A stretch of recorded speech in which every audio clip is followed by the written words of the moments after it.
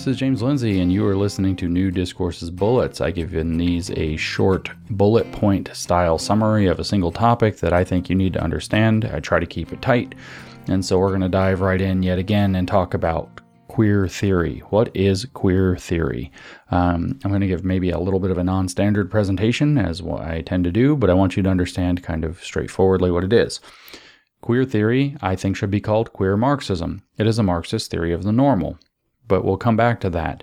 It is, in fact, a theory that was born out of sex-positive radical feminism combined with postmodern and post-structural analyses of categories and ideas and meaning in the 1980s going into the 1990s. The first paper in queer theory is considered to be Gayle Rubin's Thinking Sex from 1984. On the New Discourses podcast, I did a 3-podcast series reading through the entirety of that paper, so you can go check that out.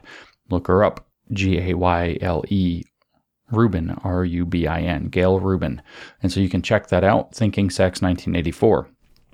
The term queer theory got applied to this emerging new feminist discourse, or new feminist analysis, if we want to call it that, in either 91 or 93 by Teresa de Laurentis. I'd have to look up which year it was, but it was an emerging field through the middle part of the 1980s going into the early part of the 1990s. What it has to be understood as, no other way to put it, as it is a theory that exists in order to oppose the normal. Anything being normal, anything being considered normal. It, in fact, wages war on the normal. And it centers that war through identity politics, through defining what you would call an oppositional identity. In the words of David Halperin, a leading queer theorist, as a matter of fact, one of the most influential, in a book he wrote in 1995 called Saint Foucault, referring to Michel Foucault and the influence of his work, he describes this in terms of homosexuality, but he brings the loop around to the word queer to describe what he means. And what he says is that queer is an identity without an essence. In other words, it's an identity that resists an essence. It is an identity that is oppositional to any stable identity. In other words, it is an identity that is at war with the normal. Here's what Halperin writes in Saint Foucault in 1995. He says, in order to reverse the discourses of contemporary homophobia, it is not enough to attempt simply to reclaim and transvalue homosexuality. The most radical reversal of homophobic discourses consists not in asserting with the Gay Liberation Front of 1968 that gay is good, on analogy with black is beautiful, but in assuming and empowering a marginal positionality. Not in rehabilitating an already demarcated, if devalued identity, but in taking advantage of the purely oppositional location homosexuality has been made to occupy by the logic of the supplement and by the phantasmic character of homophobic discourse. So what is he saying? He says we're going to occupy the position, he's for homosexuality, but it ends in queer. We're going to occupy the position of queerness as a wholly oppositional, marginal positionality and empower it as such. Is that we're going to empower it as that which opposes. That's what he says. By taking advantage, he says, of the purely oppositional location. And then it's not their fault that homosexuality has been made to occupy. And they're going to do so by the logic of the supplement. In other words, heterosexual and homosexual are supplementary ideas. You can't understand one without the other. That's a central claim in queer theory that I don't know if it's even true. The homosexual, in scare quotes, he says, quote, the homosexual, constituted by that discourse is, as we have seen, an impossibly contradictory creature, not a natural reality, but a phantasmic projection. See, you're not born that way. When you're politically queer or the homosexual, you are not a natural reality, but a phantasmic projection, an incoherent construction that functions to stabilize and to consolidate the cultural meaning of heterosexuality by encapsulating everything that is other than or different from it. So the homosexual is everything not heterosexual. And so he's claiming that the homosexual or the queer, it's always the queer, this is what queer theory is all about, is incoherent construction that functions to stabilize and consolidate the cultural meaning of its opposite, heterosexuality. And it does that. It encapsulates and stabilizes heterosexuality by being everything else. Queer is everything that is other or different from heterosexuality. The homosexual, he says, is defined by negation and opposition as everything the heterosexual is not. In other words, he's saying, what is homosexual or what is queer? Not heterosexual. Everything not heterosexual. In short, quote, the homosexual is an identity without an essence. So that's where that famous line comes from. To shift the position of the quote, homosexual from that of object to subject, hey, look, it's a Marxist theory, is therefore to make available to lesbians and gay men a new kind of sexual identity, one characterized by its lack of clear definitional content. The homosexual subject can now claim an identity without an essence.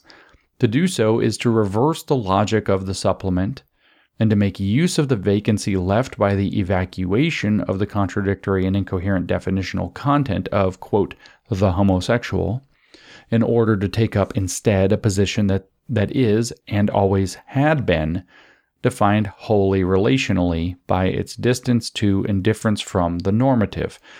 In other words, it's that which is thrown out of what is considered normative. It is in opposition to the normal.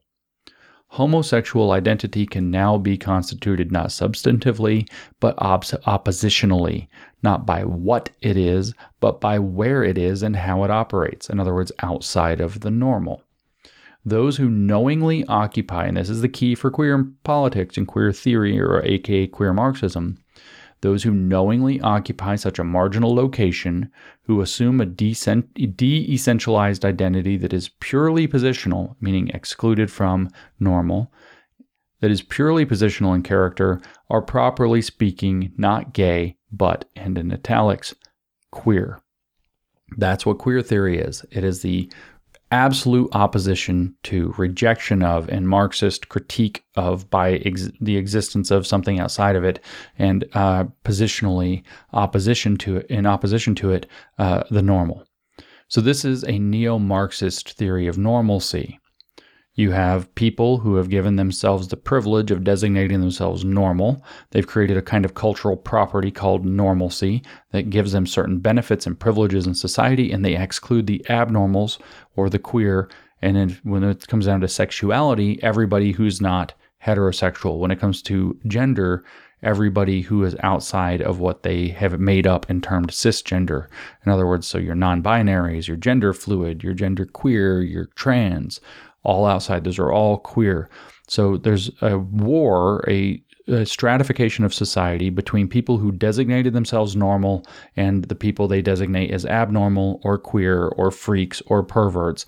And that's upheld by cis heteronormativity and norms and expectations, or normativity around the idea of sex, gender, sexuality. Also, health status, mental health status included. In other words, there is a theory that society was structured by people who gave themselves access to being normal. They declared themselves normal, said, we get to be normal, and nobody else is normal.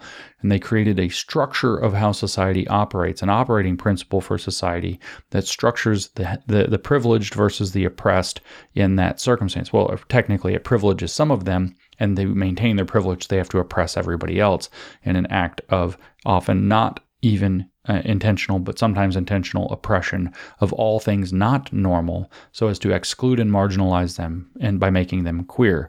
So queer theory exists to seize the meaning of the word queer, put positive identification in it, in the act of opposing the normal itself. What makes queer a positive is that it challenges anything being normal. It does its activism by what it calls queering, which is done by complicating something. In other words, what is a woman? We don't know what a woman is because sometimes men are women now under trans ideology. Therefore, the concept of woman is complicated, and it takes a queer theorist to be able to tell when somebody is truly a woman, whether they happen to be biologically male or female. What this does, what queering or complicating does, as the form of challenging the hierarchy of normalcy that queer theory exists to challenge, is it erases the meaning of the categories, whether it's man and woman, whether it's gay and straight, etc., by opposing any potential conceptual solidity of them. This fits in a broader picture. It's not just Marxist, but neo-Marxist of what neo-Marxism is all about, because neo-Marxism is in general a war against stability. That's what the neo-Marxists realized in the 60s. Economic stability prevented the working class from coming together and having a revolution. So since there's no revolution coming from stable people, when we shift into identity politics, into the excluded minorities of race, sex, gender, sexuality, and so on, the outsiders, and whatever that Herbert Marcuse was talking about in the 60s as the shift to a new proletariat, we're now going to wage against stability in terms of everything else, in terms of identity. So you're going to use sex and gender and sexuality and health statuses, including mental health status, as tools to break down stability. That's the point of a critical theory, is to make sure the people infected by it are not stable. In other words, that they're mentally ill. This is what Herbert Marcuse means in an essay on liberation from 1969 by having the new idea sink down into the level of the very biology in the first chapter, which he titles Biological Foundation for Socialism. So queer theory is a war on individual, personal, psychological, social, and familial stability to create queer activists who are opposed to any such stability. I would say on principle, but it's not even quite on principle. It's more like by negative definition. Anything that might give them personal or individual or psychological or social or familial stability, including their faith, access to their family, the history of their culture, knowing who they are, having a stable sense of person, all of that has to be obliterated and challenged and constantly complicated or queered by queer theory. And that's what queer theory exists to do. That's what queer theory is. It is a neo-Marxist or Marxist theory against normalcy as a form of cultural property that, like Karl Marx said in the Communist Manifesto about private property, must be abolished. And it abolishes it through conceptually watering down categories so that they lose their meaning. They lose any conceptual solidity. You can't understand what they actually are anymore. So that we can't answer questions like what is a woman, because some men are women. We can't answer a question like what is straight, because sometimes maybe straight people have sex with somebody of the same sex, but they still consider themselves straight. And so it requires a queer theorist as a power broker to step in and tell you when is somebody's personal claim about being a man or a woman or straight or gay or whatever authentic and in line with the theory that opposes the normal as a fundamental program. Its goal then is to introduce queer ideas and queer living, not LGBT identities, not stable ones, certainly. It opposes stable identities, even of lesbians and gays and bisexuals, which it calls establishing homonormativity, which it is against. It is against ideas like marriage equality, which normalize homosexuality. It is against ideas like passing, straight passing, or whatever, because they normalize homosexuality. It allows homosexuals to be normal people as opposed to queer activists who are actively tearing down not just categories by which they might understand themselves in the world, but also themselves psychologically, socially, familially, and anything that might give them stability in society. That's an identity without an essence. That's an identity of pure opposition. I don't mean to sound religious in one of these things describing this, but I think that's literally the objective of Satan in the biblical Christian perspective. And so when I have said in the past that queer theory opens the gates to hell, I quite literally mean that as far as I can, given where I sit. So now you know what queer theory is. It's a disaster. It's a catastrophe. It's far more dangerous than critical race theory, far more dangerous than critical race theory. It's more dangerous even than classical Marxism.